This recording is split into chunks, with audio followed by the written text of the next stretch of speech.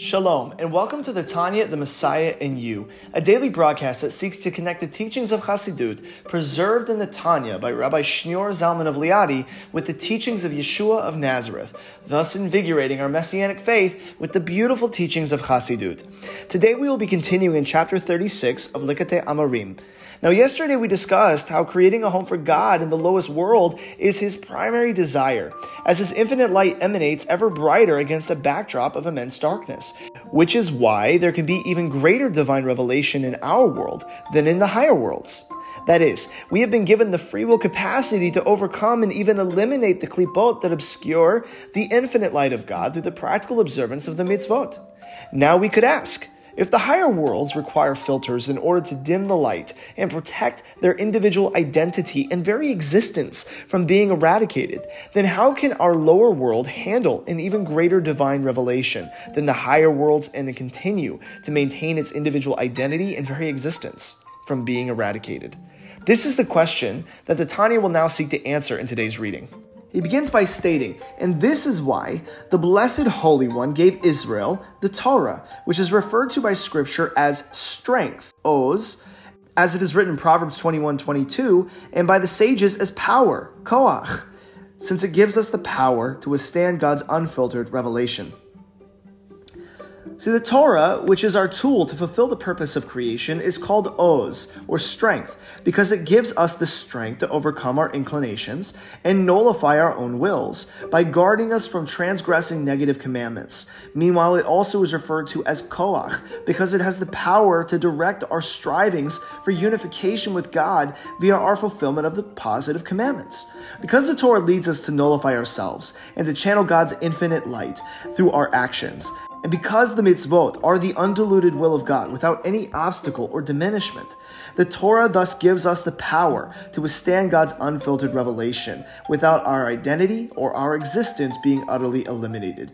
The Tanya further explains, as in the teaching of our sages of blessed memory, that God grants power, koach, to tzaddikim, to righteous people, enabling them to receive the reward in the future, in order that they will not be completely obliterated by God's light, which will be disclosed in the future without any filter. According to the Alter Rebbe, quoting from Sanhedrin 100b in the Talmud, the Torah enables those pursuing righteousness to receive the reward in the Messianic age. That is, the reward of unbridled revelation without any of the harmful ramifications. In that day there will be no garment concealing God's light, because we will have clothed ourselves in this world with the spiritual power, the oz, from on high, as mentioned in Luke 24:49, in the merit of Yeshua, who gives us strength, koach, as it says in Philippians 4:13. That is, by keeping the Torah's practical commandments in the merit of Yeshua and by the empowerment of the Holy Spirit that comes to rest upon a person in this world, we will be able to withstand God's unfiltered revelation at the appearance of Yeshua the Messiah as the Son of David, who comes with the Messianic age. The Tanya goes on to provide 3 examples from Scripture to prove that this undiluted nature of God's light will appear in the future.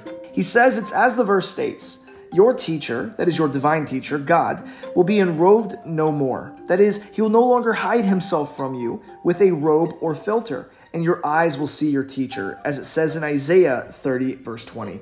And another verse states, in Isaiah 52:8, for they shall see God eye to eye.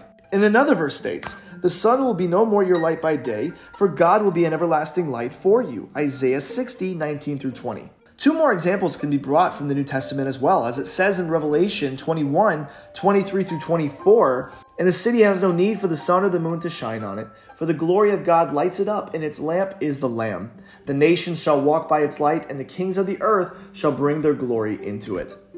And also, again, it says in Revelation 22, verse 4 through 5, they shall see his face, that is his unbridled revelation, and his name shall be on their foreheads. Night shall be no more, and people will have no need for lamplight or sunlight, for the Lord their God will shine on them, and they shall reign forever and ever. So as can be seen, even in the New Testament, God's unfiltered light will be fully manifest in the future time.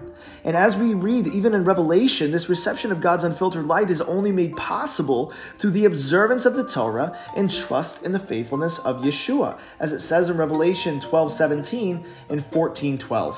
The Tanya concludes by stating, and it's known from the Talmud, that is in Sanhedrin 98b, that the ultimate and complete purpose of the world's creation, the reason why it was created to begin with, is the Messianic era. As it says, the world was only created for the days of the Messiah, especially the time when the dead will be revived.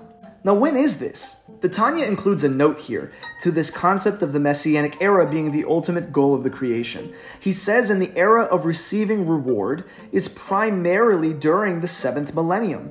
That is, after the Messianic era and the revival of the dead, as stated in the Likutei Torah of Rabbi Yitzhak Luria of blessed memory. So first of all, why is the Messianic era considered the goal of creation? Because in that day, that is namely after the resurrection of the dead, after the Messianic era, the Sitra Achra and the Klipot will be totally eliminated, and darkness will be transformed entirely into light. And the reality that nothing exists outside of God will be fully realized. In other words, God will finally have a home in the lower world. This part of the Messianic era that comes after the resurrection of the dead is an era of reward. And everything we do now is merely in preparation for that time period. Therefore, since observing the Torah's practical commandments in the merit of Yeshua, as empowered by his resting and transformative Holy Spirit, protect our individual identity and very existence from being eliminated by the unrestrained light of God to be fully revealed at the end of the Messianic era and after the resurrection of the dead.